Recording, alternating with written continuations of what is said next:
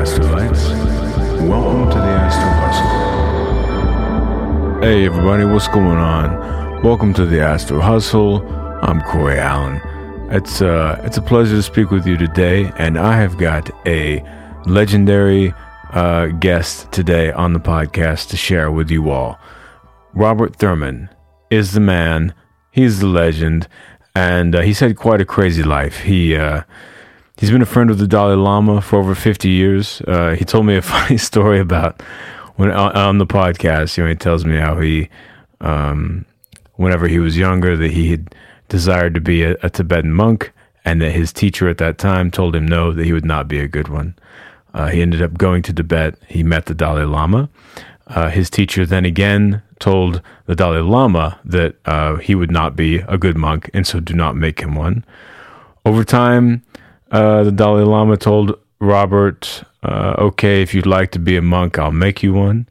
He did, and then very briefly after that, Bob renounced his monkhood and got married. So his first teacher was right all along.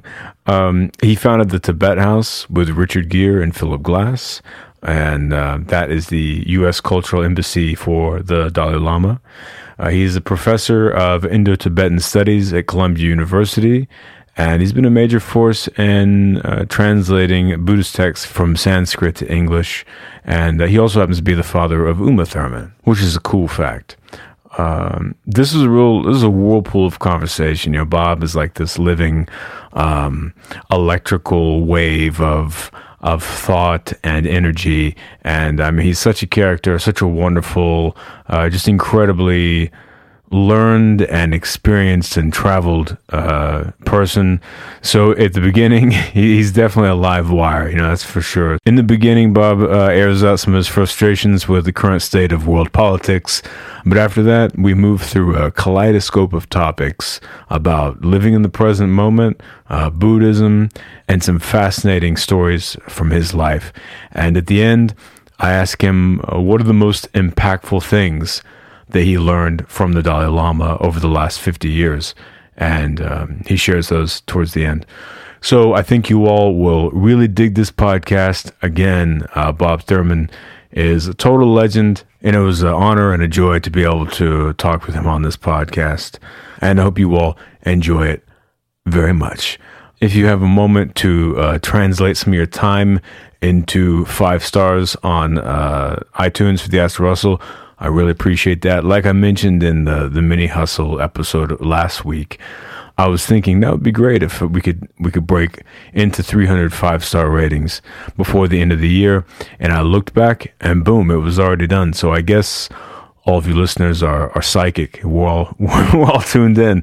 But anyway, thank you for doing that. It helps the show grow, and it really truly helps to get more people like Bob Thurman onto the show. And it makes me happy, and I appreciate it. All right.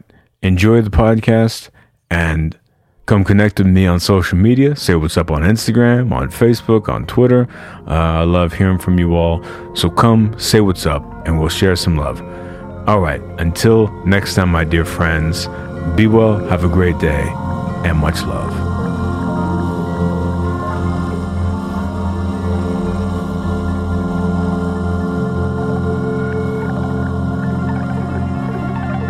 Just trying to get blown away by bliss today. Oh, good. Yeah, well, it's nice for taking the time to come on and have a chat. Beth sent me your book, Man of Peace, and that's really an extraordinary piece of work. Oh, thank you. Oh, Man of Peace, it is, isn't it? Well, the Dalai Lama is an extraordinary piece of a guy. He really is something. Yeah. How did you all first come in contact?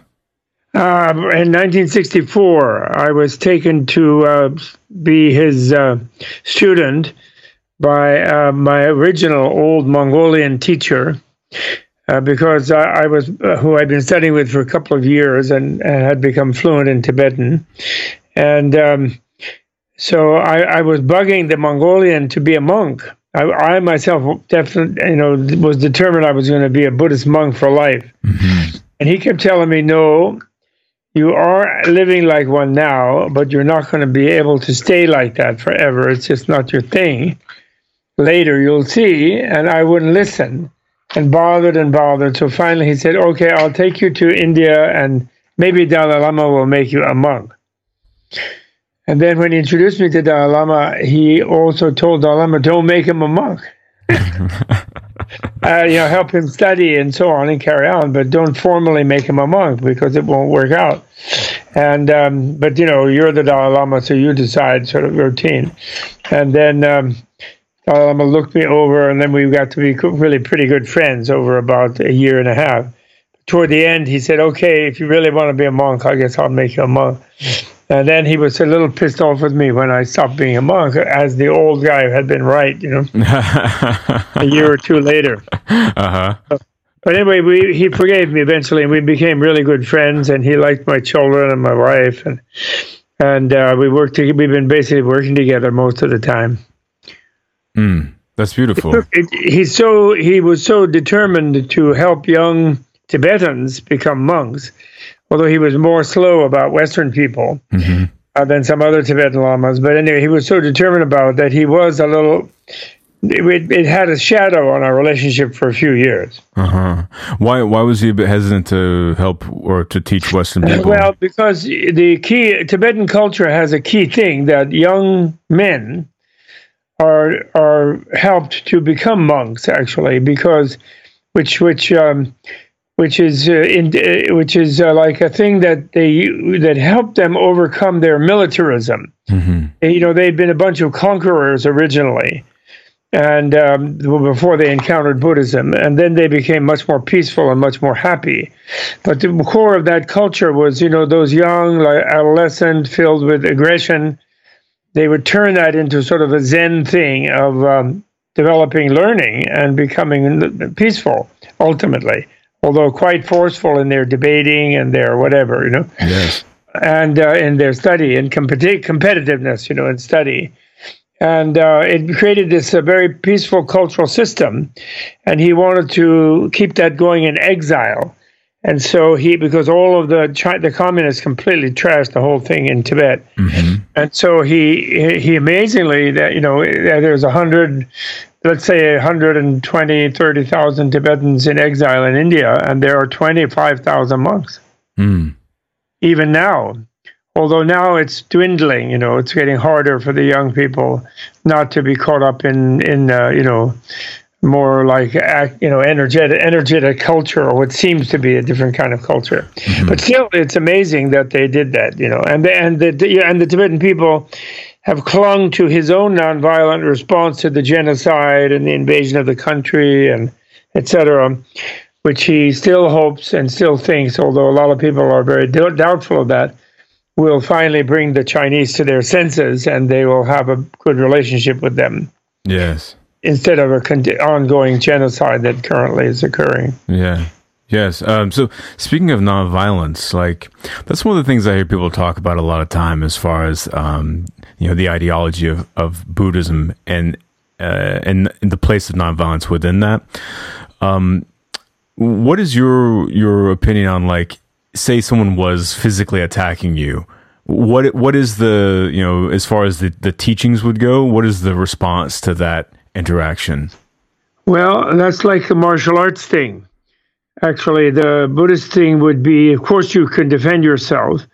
And in doing so, you're not only defending yourself, but you're preventing the attacker from doing something bad, which is going to be karmically bad for him. Ethically and karmically bad for him.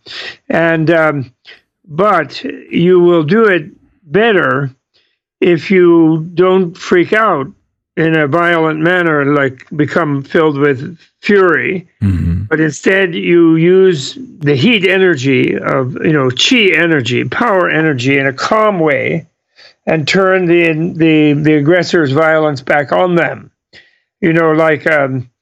Like Grasshopper, remember? And yeah. Remember, with all the cowboys, and he would be patient with all their abuse and so on, and then of course ultimately he'd flip them all out the window, right? And because he would stay cool, then he'd go off playing his flute, right? Right. So the martial art master, the black belt, Aikido, Qigong, whatever it is, they are able to be really powerful, but without the sort of violent anger that causes people's judgment to diminish and become off balance in a conflict and so on. So Buddhist nonviolence is not naively, oh, please come murder me today. Right. At all. It's very practical, and it's very situational in the sense that if you can resist aggression effectively by defending yourself and repelling the aggressor, you should definitely do so. Even in a military sense, there's a sutra that tells that. But you shouldn't do it if you're too weak. Mm-hmm. By partial resistance, you're going to kill some of the aggressors, and then they're going to be more mad and be more violent and more oppressive in their domination of you. And if you are strong enough, you should do it. But you don't counter-aggress on them once they realize you could. You then sort of try to institute a relationship where they won't do it anymore, and they will, and you will not actually counter-aggress, like revengingly aggress. So it's very, very sophisticated actually. And the Dalai Lama, like for example, so there's a few young Tibetan hotheads who want to try to make a revolution against China. A couple of times they have done so. A couple of times they did resist the Eastern Tibetans very fiercely for a while. But lately, I've seen him in a meeting with some of them say, "Okay, all right, you guys want to shoot and want to fight for independence? Great. Where are you going to get the guns? Mm-hmm. How much money have we got? Do you think America or anybody who's doing business massively and selling out to China are going to help us? Okay, well, I'm with you. Let's go. But where are you going to get the guns?" And then there's always a quiet moment. Right. and they calm down, And then he says, see, the point is that eventually, and, that might be next life, unfortunately, but eventually they will realize that they have not accomplished what they wanted by killing our people and wrecking our landscape and destroying their own headwaters of their own river and so on, and getting the world against them, actually. But and then we dialogue with them, and we're still ready to do that, And he wants to go back. He's ready to go back, even when they're saying he's a devil and a criminal and all this. Just let me come and talk to you and talk to my people and see what you think when we meet. He's like that.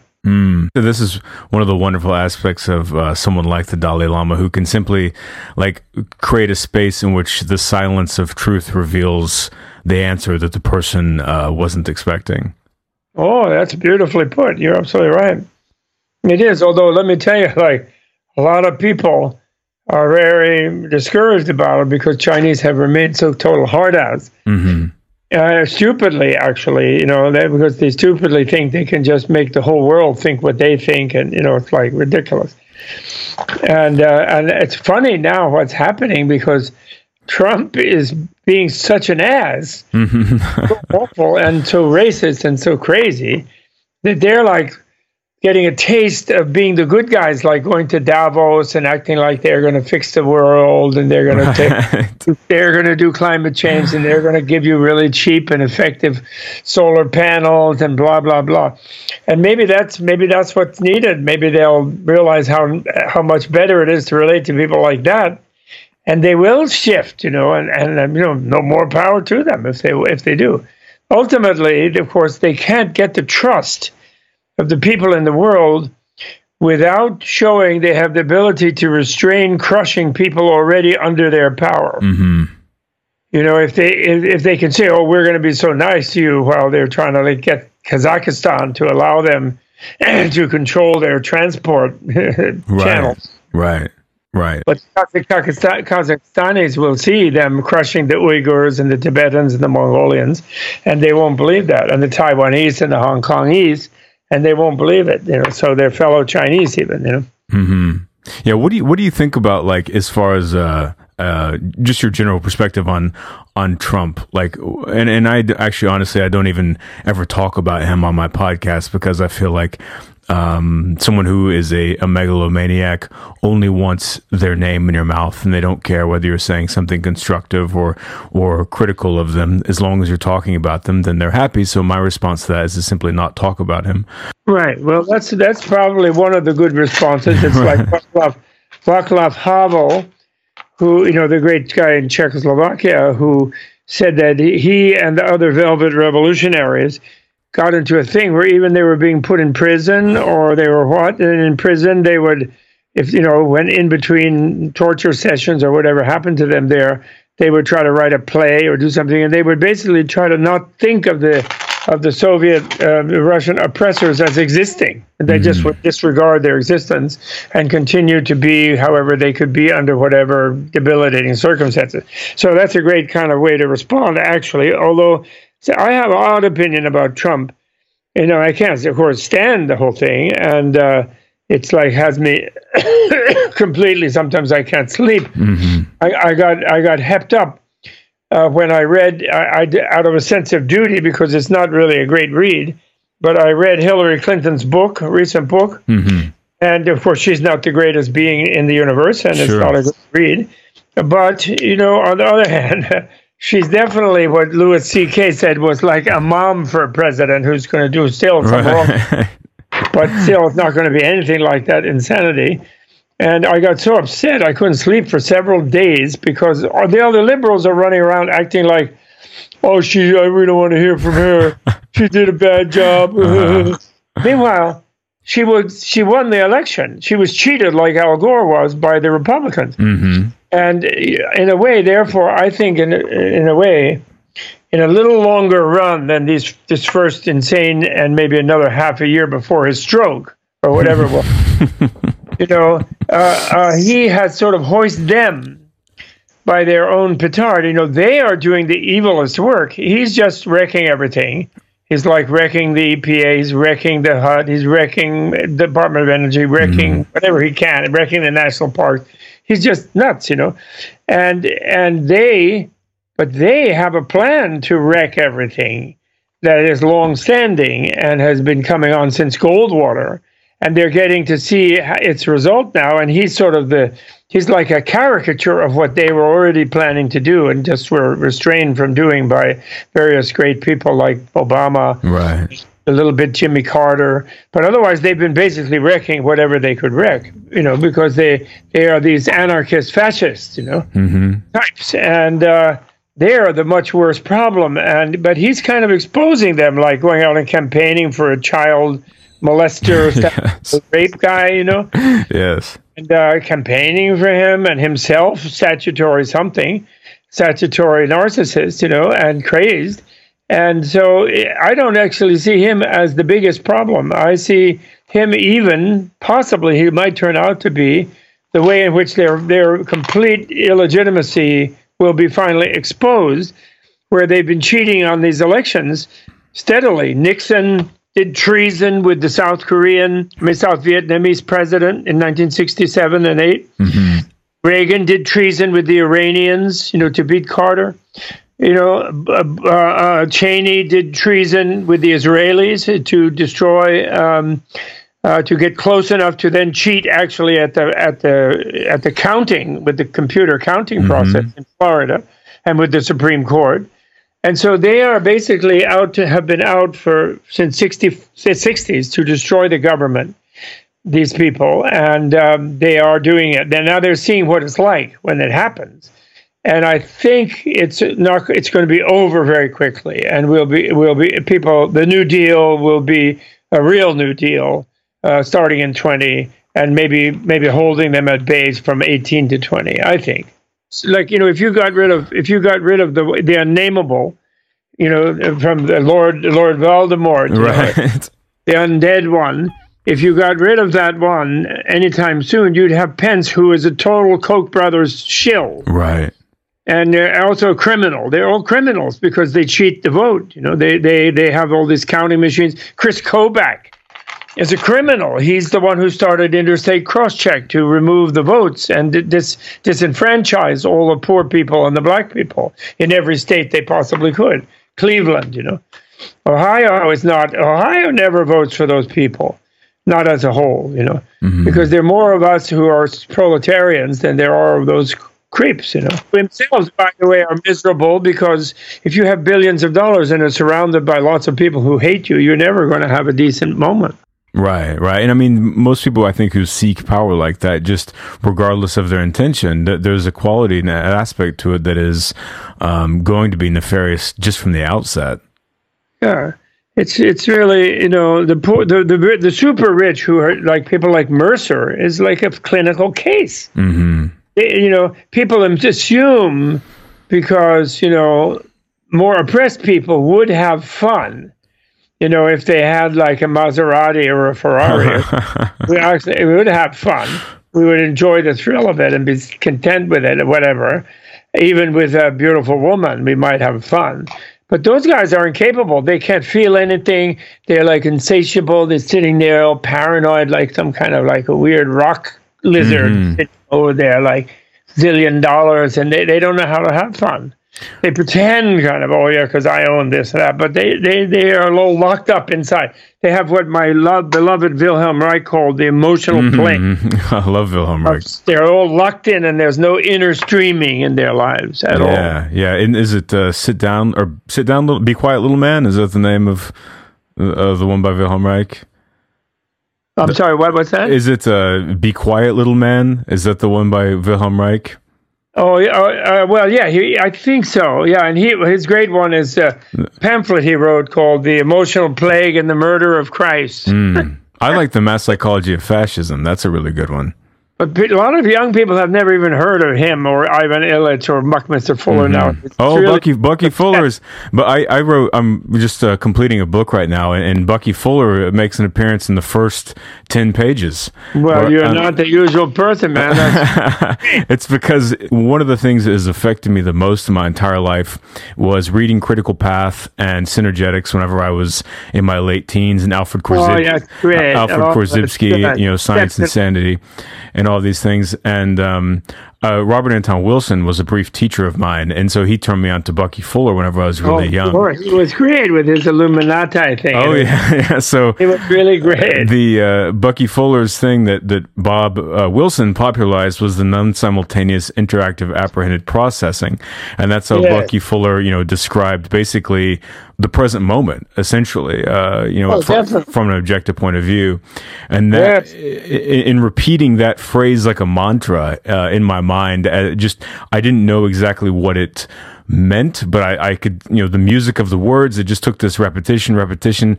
After a couple of weeks, I call it in the book the unbearable lightness of peeing, because I went in this bookstore and I was standing there at the urinal, and as I started peeing, that term made sense, and the walls of my reality fell apart like a movie set, and all of a sudden I had an objective awareness of the self. Awesome. Really, I love that. That's totally cool.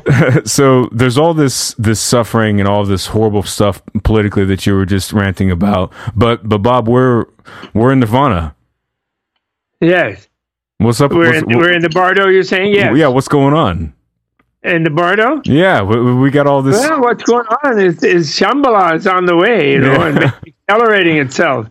And it's, the Tibetans say 400 years more of this, but I tell them, look, the Shambhala people didn't want to tell the blue meanies like the exact timing to get their defenses up.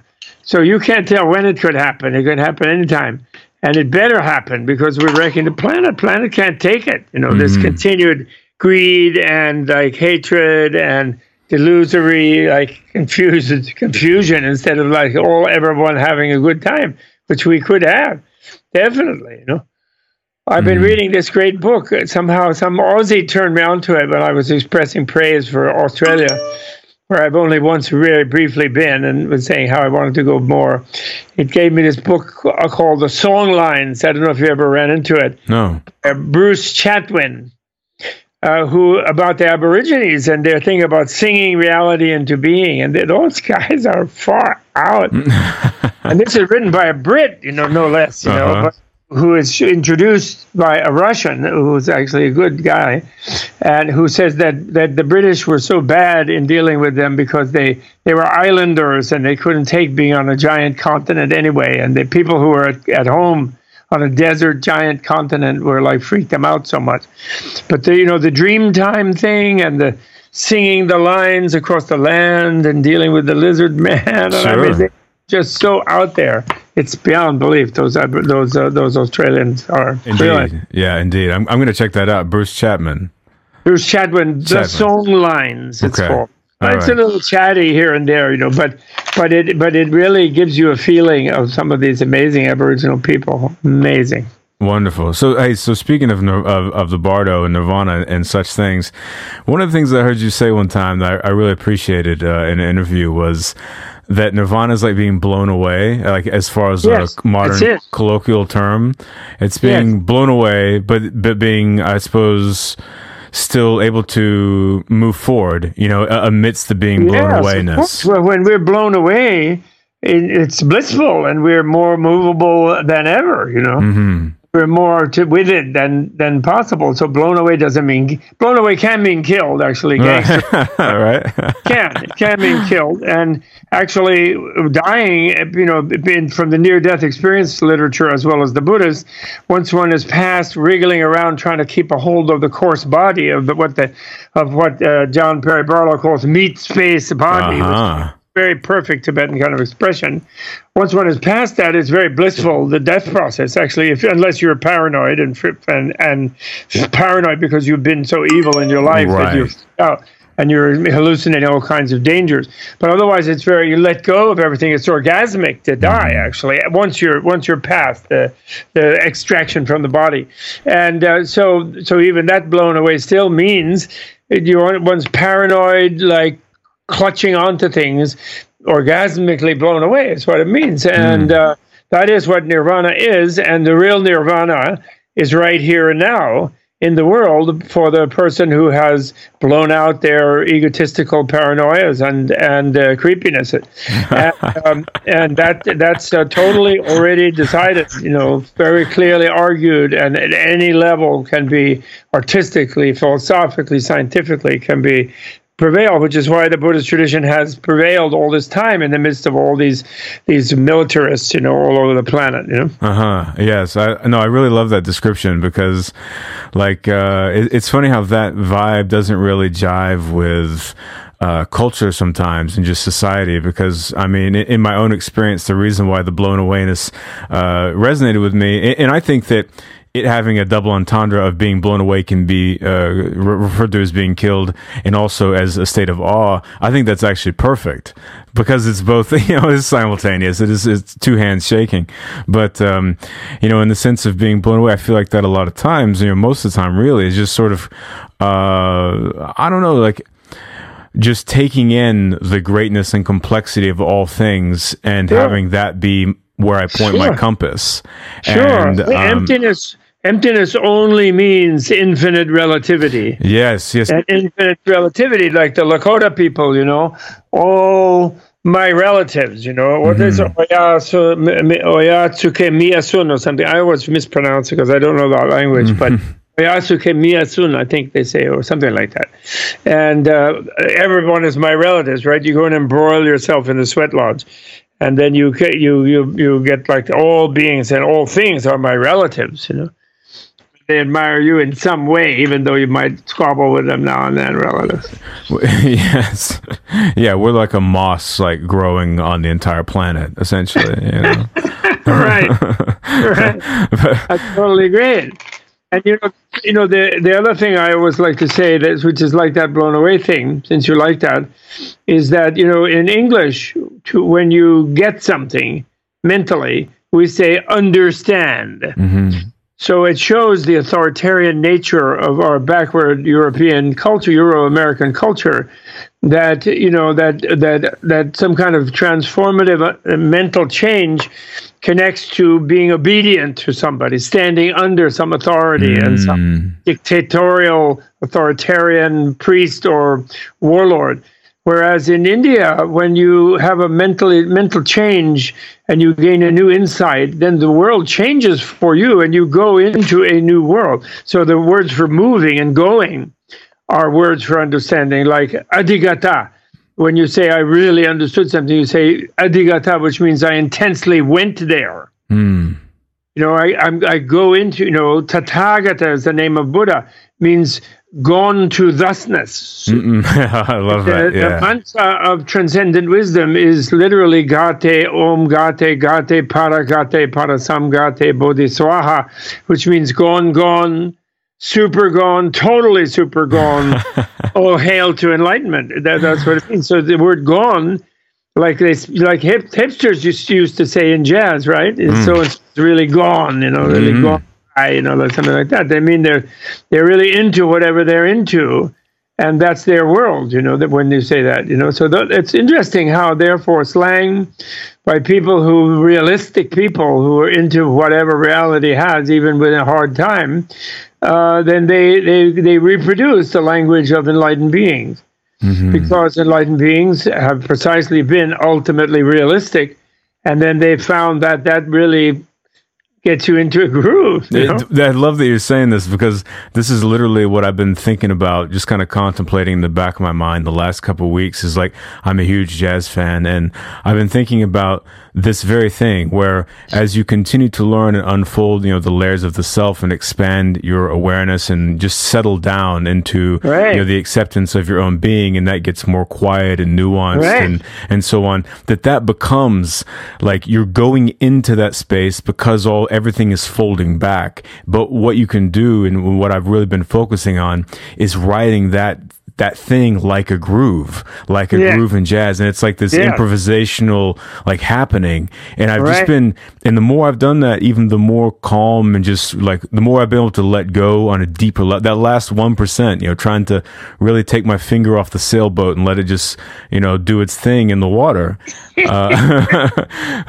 But it's been like riding a groove, it's been fantastic. I love that you're saying that. That's really neat. Yeah, sailing is like that, where you have to kind of let it find its own way, kind of thing. In relation to the wind, you have to fit with the wind and the waves, the whole thing. Yeah, I used to, when I was little. I haven't sailed in 50 years. It's such an expensive gig to do. I just have been so busy all the time. But it's a beautiful thing. Yeah. So where do you sail? Where do you sail? Where do you live? Oh, I live in Austin, but I'm saying the metaphorical, the hypothetical sailboat. So in Austin, Texas, not a whole lot of water. No kidding. Oh, Austin, Texas. Do you know my friend Bjarke Tvedt, this Norwegian guy? No. He shoes horses. Well, I don't even know if he's still alive. I haven't seen him in so long.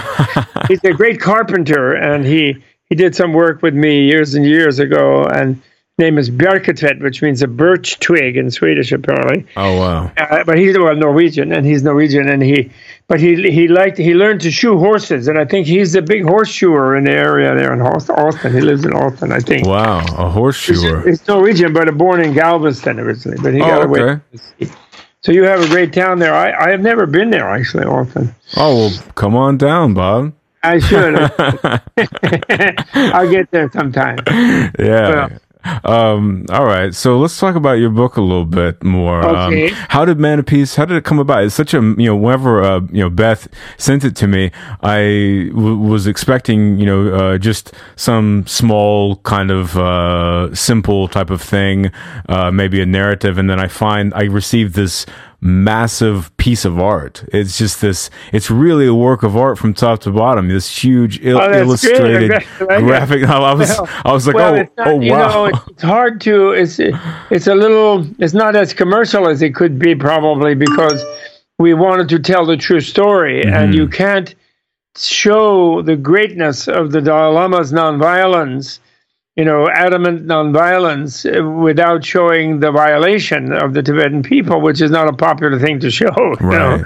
And it's not only because everybody sort of wants to sell themselves to China, they have this fantasy about it, but also because Chinese themselves get really upset, and they're very miseducated. They think they've been nice to the Tibetans. They have no idea.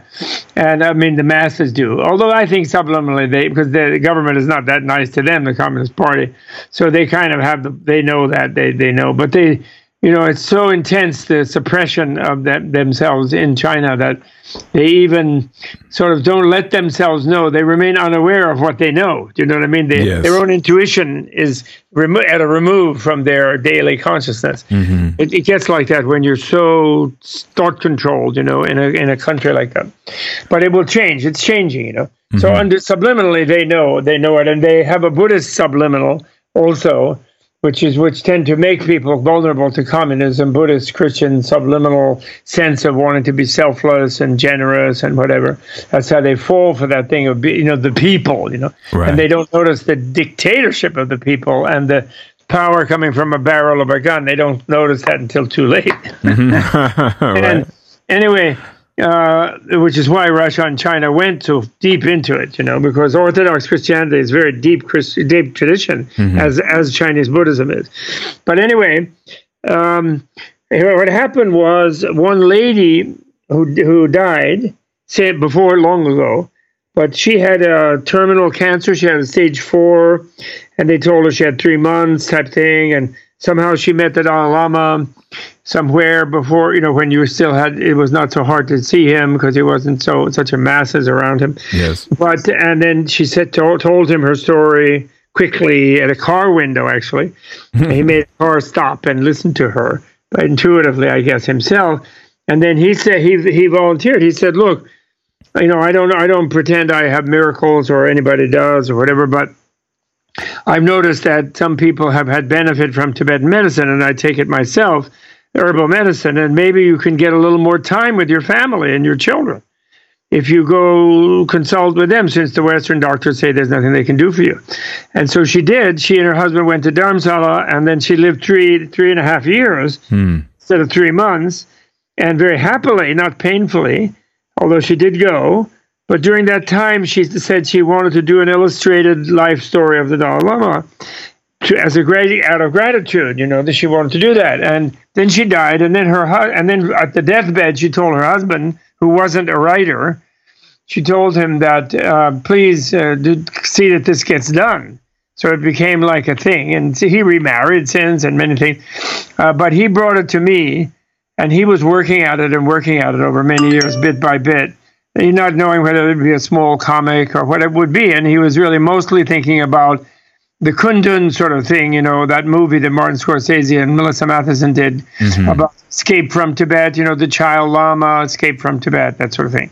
He didn't really know that much about the 50, 60 years in exile where he's been battling with the Chinese imperium, with the weapon of truth against violence and lies and commercial power, And so he brought it to me about 10 years ago, and then I was so enchanted with it that we puttered away at it, but it's very expensive. We had a Tibetan who said he was going to do it pro bono, a Tibetan artist, but he was really a tanka painter, and then he was very slow, and then he was destitute, and then he needed a lot of money, and then, we were never getting anywhere. And then finally, at some point, a friend who loves the Dalai Lama also gave a grant about 2 years ago, maybe 3 years ago now.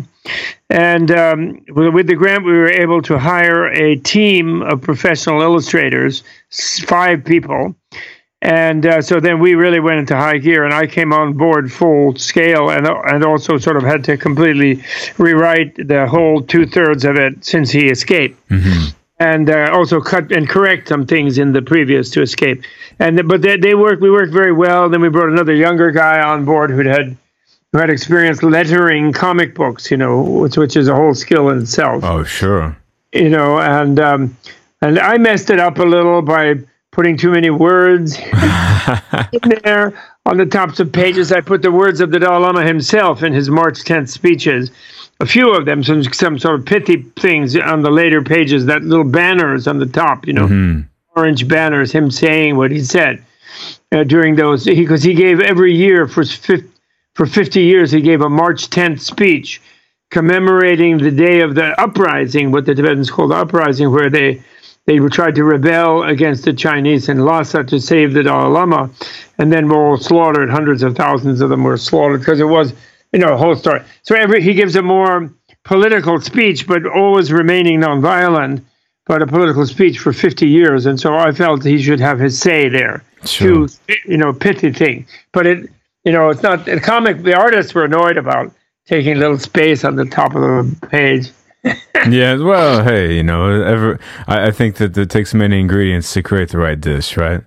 Oh, I was really pleased. The editor at Hay House, who was the distributor, actually also, I thought Tibet House should publish it ourselves because, we didn't want the Chinese to retaliate so much against any publisher or anybody who tells the truth about what happened, because they're very frightened of the truth in relation to Tibet, because the truth about Tibet shows that they never did own Tibet in the past at all. And therefore, their invasion after the UN is founded is internationally against international law. And they thought maybe they'd lose it, therefore, if some Tibetans survived. Especially after the Soviet Union went down, Deng Xiaoping became really paranoid and instituted really bad policies since, like imitating the original really bad policies of the invasion. Because he said after the Soviet Union went down, hated Gorbachev and said, if we ever have to restructure in some way, we want Tibet to be filled with Chinese, not Tibetans. Mm-hmm. He said. But, poor guy, he can't, because you can't live year-round at altitude at 2 miles, 3 miles. Your wife cannot gestate a baby in the womb because there's only 46% of the oxygen. Right. And you yourself get heart disease because your heart works too hard. And Tibetans, they have nitric oxide throughout their system. They have a funny, unique chemistry, actually. So they smoke and they hike up and down mountain peaks and Sherpas, they carry your pack and carry you. And you're like, gasping for air, and you just can't live there. That's why it was empty, that plateau, Mm-hmm. One glass of wine and you have a hangover, right? Yeah, they would have been there. The Ming Dynasty would have conquered Tibet. And colonized it long time ago if they could breathe at that altitude. Yeah. So is the initial tension there, is it simply, like, as far as China, trying to take ownership of Tibet, is it simply just like a power grab, or just like a perception type of thing? Absolutely. It puts them to the headwaters of everybody's rivers in Asia. Mm-hmm. All the Indian rivers, even Pakistani rivers, Mekong, Irrawaddy, Southeast Asia rivers, their own rivers. They control that. It also makes them look more like a continental power like Russia. Mm-hmm. And it was a protectorate in the sense of the Manchu emperors and the Mongol emperors particularly really revered the Tibetan lamas, and they were like their patrons. They wanted them to do ceremonies, just like Chinese billionaires today. They have a lama on the top floor of their mansion, doing rituals to ward off bad luck. They're very superstitious. That's far. And so they honored and they supported, and the Tibet was a repository of treasure that they'd sent up there as offerings to their preceptors, their lamas, their sorcerers, their shamans, or whatever you want to call it. Mm-hmm. And then the Tibetans got them to be more Buddhist and less vicious than emperors would tend to be, reinforcing the Confucianism, the good ideas that Confucius had. And everything was fine, hunky-dory, but until these idiot communists got in there that there's no spirituality and there's no spirits of the land, and they got infected by our crazy Marxist weird plans. That violence and nothing is sacred, and it's just money, and it's all production, and it's right. They're a reverse form of capitalism, you could call it. Mm-hmm. And they lost they forgot their own double digging and their own good cooking, the Chinese. Mm-hmm. Dalai Lama knows if they come back to that, they will no longer, and they're drying up their own Yellow River, and they're screwing up their own, like Yangtze, because they all come from Tibet, and it all depends on the glaciers up there not melting too fast, and because they are monsoon cycle countries from China all the way around to Pakistan. And therefore, they don't have water except from melting glaciers from that third pole, the huge ice cap that's on top of Tibet, of all those mountains, And their own Kunlun, the Chinese, have that magical Kunlun, the goddess of the Kunlun, and the immortal peaches and monkey, they have their own magical stuff up there. What's your take on that? Like your perception of that more mystical quality of Buddhism? Well, I'm into myth. I don't like the more mythical quality of materialism. Man, the mighty hunter, and the women have to grovel, and we're going to go grab some pussy, and we're going to do this and that. And meanwhile, we're going to be properly miserable, because when they're miserable, we're going to be miserable. So I don't buy the mythology of militarism and insatiable greed on the part of people who never have a real orgasm. That's their real problem. Right. And therefore they think they can own the universe, and that'll make up for it. But it won't, of course. They're going to be uptight and cruel and vicious to people. They'll never have pleasure or fun. And so therefore they'll keep wrecking the world. And their story, supposed history, is all mythology. It's all mythology, like Mighty Hunter out there. Mighty Hunter was sitting in a cave, freaking out because there was a saber-tooth outside growling. And Mrs. Mighty Hunter said, "Well, dear, I take a little stick and sharpen the point in the fire, and then I cook the meat on the spit, So why don't you guys take a pole, make a sharp point, and get out there and get some lunch for the babies." And then they cowering out, pushing each other out to go first, and they stagger out there, and then they learn how to hunt because they listen to the ladies. Right. Right. I call it the chicken shit mythology of history. It's the better one. That's what I call it. That sounds like a bestseller. That's their mighty hunter, and therefore their mighty Pentagon and their mighty nuclear weapon. They're silly. They're sad sacks, It's true, man. And I mean, that's why whenever I look at, someone like Trump, I mean, I don't necessarily feel anger. I just feel disappointment and sadness, because the amount of suffering you can see in that person is so immense. It's like a nuclear furnace of suffering. Yeah, it's no way to satisfy it. No way to satisfy it. Yeah. And the poor guy, really. Yeah, it's and getting all these other, like the 18%. Senator Bradley once told me there's always been 80% crazy, Ku Klux Klan, Nazis, hunters, weirdos, in this country. We, bit by bit, they're learning to enjoy music or something. Their children are, and they're slow changing. But he told me even old days used to be like that. And this guy has just pumped that group up, and he did what they call the Republican guys call the white hype strategy. And it's like the end of the end, And we're all going in a bit of direction afterwards. Yes. Yeah. All right. So let's switch off of that. Let me talk to you about another great thing I heard you speak on, and I really appreciated. Okay. Sure. Talking about relativity, as far as mastering relativity and the understanding of being and negative space and all these type of things. And I really like the idea, of that, because to me, does that fit in with the notion of reincarnation in a literal sense? That's what I took away from it. That's very important. In other words, the rebirth thing. Although the Dalai Lama. I'll tell you another story about Dalai Lama. Carl Sagan interviewed him once. I should have put that in the book, but somehow it was getting too big. He interviewed him. We have the video of it, and he said, "Well, Your Holiness, what would you do if we had a foolproof experiment? We set it up, and we proved beyond the shadow of a doubt that there's no such thing as reincarnation." So here he's talking to this professional reincarnation, right? So then the Dalai Lama looks thoughtful for a minute. There's a pause, beat, 2-3 beats, and he says, "Well, I stopped believing it." He says, "Why would I believe it if we proved it didn't exist?" He said. And then Sagan's jaw hits the floor, in a sort of maze. He can't believe what he's hearing. And so he doesn't know what next to say. Quite sort of, he's at a loss. And then again, 1 or 2 beats. Then Dalai Lama looks at him, rubs his hands together, and says, "Now, how are we going to set up that experiment?" And of course, he has nothing to say. So point is, it's a really good thing about Buddhist science is there's no dogma. Right. all laws of nature are hypotheses that account for people's experience, which means experience in the past, in the best and most economical and most logical and reasonable way, but they are waiting being disproved by some new experience. Mm-hmm.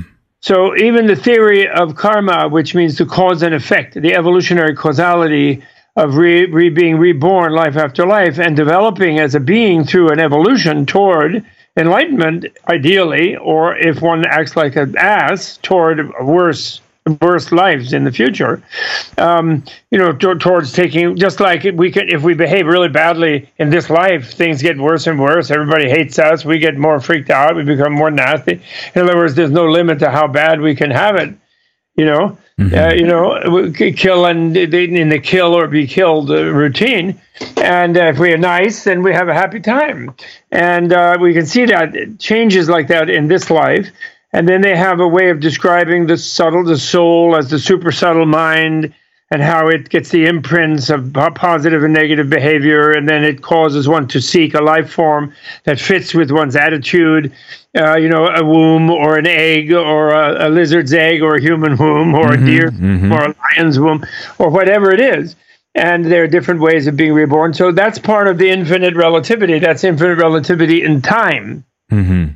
And it's actually very reasonable, and it reflects much experience, people who remember previous lives very accurately, many documented cases in history. So it has a lot of evidence, and it is a very reasonable explanation, but it's not a fanatic thing. It's, if someone can disprove it, great. But the point is, if it does happen, it's important to prepare for it, because that's going to be a voyage where, how do you book your ticket, Right. What's your destination? How do you hit a good womb in a nice family with a good mom, where you're going to have you're going to have good jazz, good teachings and good Dharma teachings and Dalai Lamas to help you and stuff. It's instead of Trumpomaniacs. Right. And so it becomes like enlightened self-interest actually becomes engaged there in a past this life setting, where you're not isolated in some life and time, then going off into meaningless nothingness, which is a very depressing view of materialism, for which, by the way, they have zero evidence, right? Because no one has remembered that they became nothing and came back and said, "Oh, guys, we're all going to be nothing. Don't worry." Right? No way. And not only that, but that will never happen. You can tell by common sense. Mm-hmm. And so, but there are a lot of people who come back and say, actually, yes, I did continue to exist. And they talk to their people in dreams, and they show up for psychics and whatever. Whoopi Goldberg can see them in the Ghost movie. So, that could all be baloney. They're all welcome to disprove any particular instance, but there's a lot of it to evaluate. And I remember being this and that very, very little, because I'm a dense, badly educated kind of person, but, over mathematically educated person. But I did actually finally have some memories and things that were very visceral to me. And so that therefore fits with my experience, as well as my logic. And a lot of people have, So I think it's really cool, because why? There's no limit to how great you can become. You can be greater in another life. Mr. MAGA, he can make Donald greater next time by not being such an ass. Right. Right. I don't know what kind of an acronym that makes. He can make a cap like that.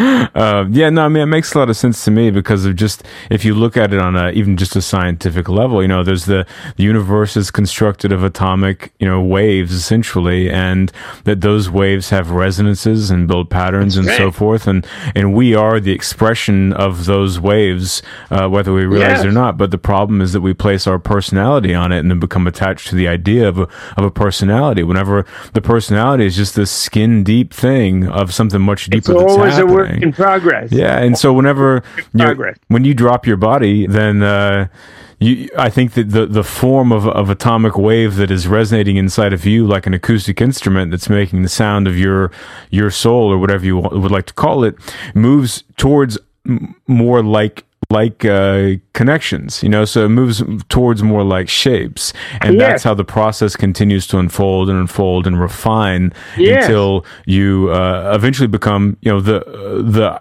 most moving into the direction of the refined. That is your way. Absolutely. Eventually, you become everything and everyone. Yes. And therefore, and you see everything and everyone as totally cool.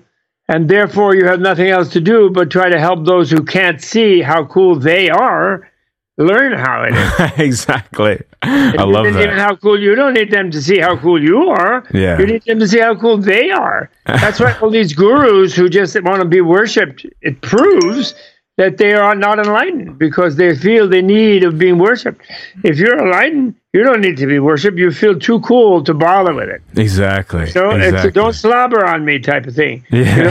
But it's irritating. It's bad. It's not so much fun when you see someone else who actually is cool if they would let themselves get over themselves. But yet are feeling really freaked out, and then there's nothing to do but help them unravel themselves. Totally. That's one of the things that I tend to say on the podcast a lot is like everyone has this idea of what coolness is, and that's based on other people's subjective perception. So you're using your subjective perception of their subjective perception to get the story of what coolness is, and then trying to change yourself to fit to that. But really, the people that the people who let go and allow themselves to thrive and be themselves are actually the ones who get the attention and the focus that one would want from a cultural idea of coolness. Yeah, that's it. That's funny. Anyway, listen, man. So, Man of Peace is what it is it's a really deep thing if people get into it and read it to their kids and bit by bit and look at it themselves. Because what the myth that we're brainwashed is that if we don't be spending like all of our discretionary money on the Pentagon, we're going to have a horrible time, and some Russians or some Mexicans or somebody's going to get us, which is total BS. It's wasting that money. We should be spending it on childcare, on education, on health, on infrastructure, on networking everybody in, on AI, whatever, pleasure AI. And that's what we should be doing. But we're really brainwashed that no one in history has ever been happy and vulnerable. So the Dalai Lama is the example of what the ancient Indian people did in India, what the ancient Tibetan people did, what the Mongolian conquerors did, the Genghis Khan people, which is they realized that it's only happy by being vulnerable, by letting it go. Mastering relativity, as you said, is done by learning to surf. You cannot master a wave by grabbing hold of the wave and owning it. You can only go with it by tuning yourself to its massive and admirable and powerful energy, unstoppable energy, and then glide down the face of it and so forth and have an awesome ecstatic time. And you can never do that holding on how I own this wave and it just won't work. You'll be crashed onto the ground. And so that's the thing, that's what people can inspire themselves to do by studying that and learning and enjoying that amazing triumph of him. And unfortunately, because China, Xi Jinping has not shown his true cards yet, and or maybe he's losing them. I don't know, but he better show them. Otherwise, the next guy will. And then when China allows Tibet to be the jewel for the world that it has always been, then they will be happy in China, and we'll all be happy, and then they'll be inspired, and the Dalai Lama's vision will come true at the end of that Man of Peace book. But we had to show it as a vision because they haven't woken up to it yet, And then that means that the U.S. has to not only, realize its ideal by making a real proper deal with the spirits of the American Turtle Island land, The water keepers, the peacekeepers overcome the pollution, the red man, the red brother, not only the black brother and the yellow brother, but also the red brother. And that's far, we still haven't done that, but we're now going to have to do it fast before we destroy ourselves and everyone. That's a beautiful that vision. Will be inspired by the Man of Peace, and the sequel. We'll do some more Women of Peace book we're going to do next. Beautiful, beautiful. So, all right, before we wrap up, can you tell me what are the top things that come to mind of the most powerful things you learned over having such a long relationship with the Dalai Lama? What have you taken from him as teachings and or just thoughts or ideas or anything that have really stuck with you over the years? Well, I think discovering the lifespan, the multi-life span, and therefore getting out of this frantic thing of I gotta get it all done in this life, and like fear of meaninglessness and depressedness, and that it's all useless sort of routine that materialism inflicts on its people to make them obedient slaves, and that was a very big thing. Then that reason, develops, and science developed but science is natural philosophy. So therefore, based on philosophy and reason, can bring you to unravel its own crippling grip on your emotions.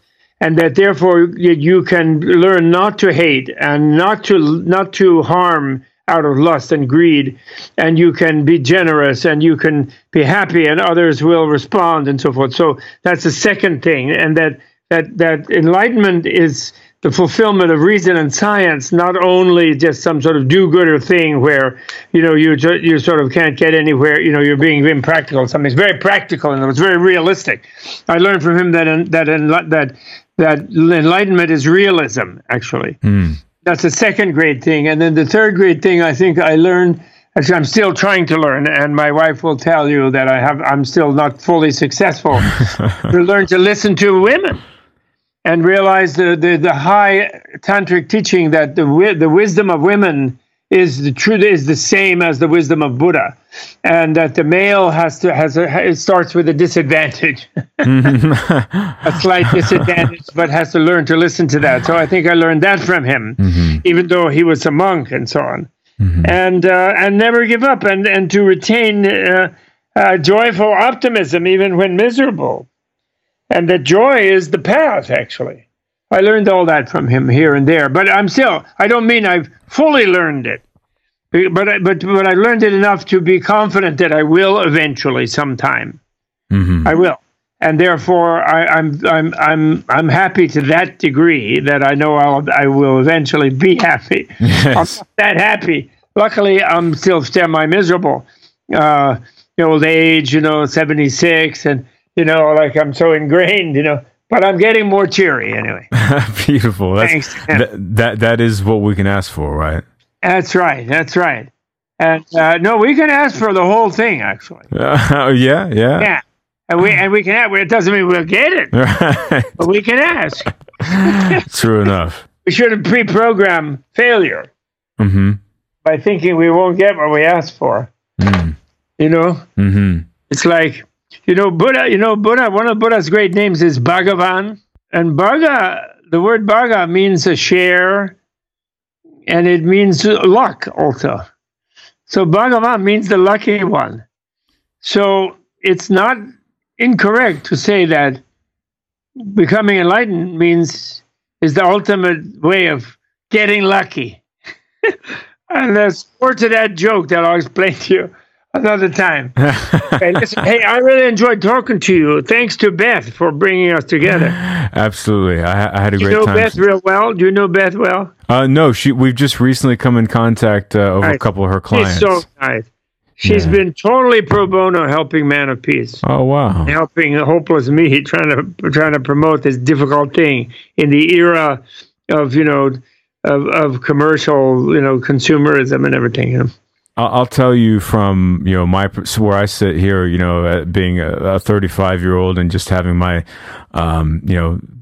my take on how things are and how things sell these days is that truly, if you want to get that book out there and get it to people. The way to get it, retail is not even as much of a place to worry about, but doing things like this, doing podcasts, getting it out there on, through social media, and things like that. Yes. And just showing people, because everyone just wants to see a story. That's why social media is so popular. And so if you share your story, you share the Dalai Lama story, people will get invested, and they will get these things. It is kind of like, you could say, the central script. It's the storyboard of the happiness revolution that we need, not the violent revolution that we don't need. We had enough of those. But the happiness revolution, that is what we do need. And it is the story of that, because this is a happy person in spite of not being insensitive to great suffering and deeply, even practically agonized by it, and yet insisting that only through happiness and peacefulness will that agony come to an end, be overcome. And the triumph of happiness, that's what it is about, actually. That's beautiful. And, the irony is that the massive suffering that people experience often results in the greater inevitable peace that person can bring into the world, because they understand the depth of what suffering really is. You got it. Yeah. All right. Thank you. Thank you so much. Thank you, Corey. Really. Lots of fun. Lots of luck. Okay. All the best. Thank you so much. Thank you so much.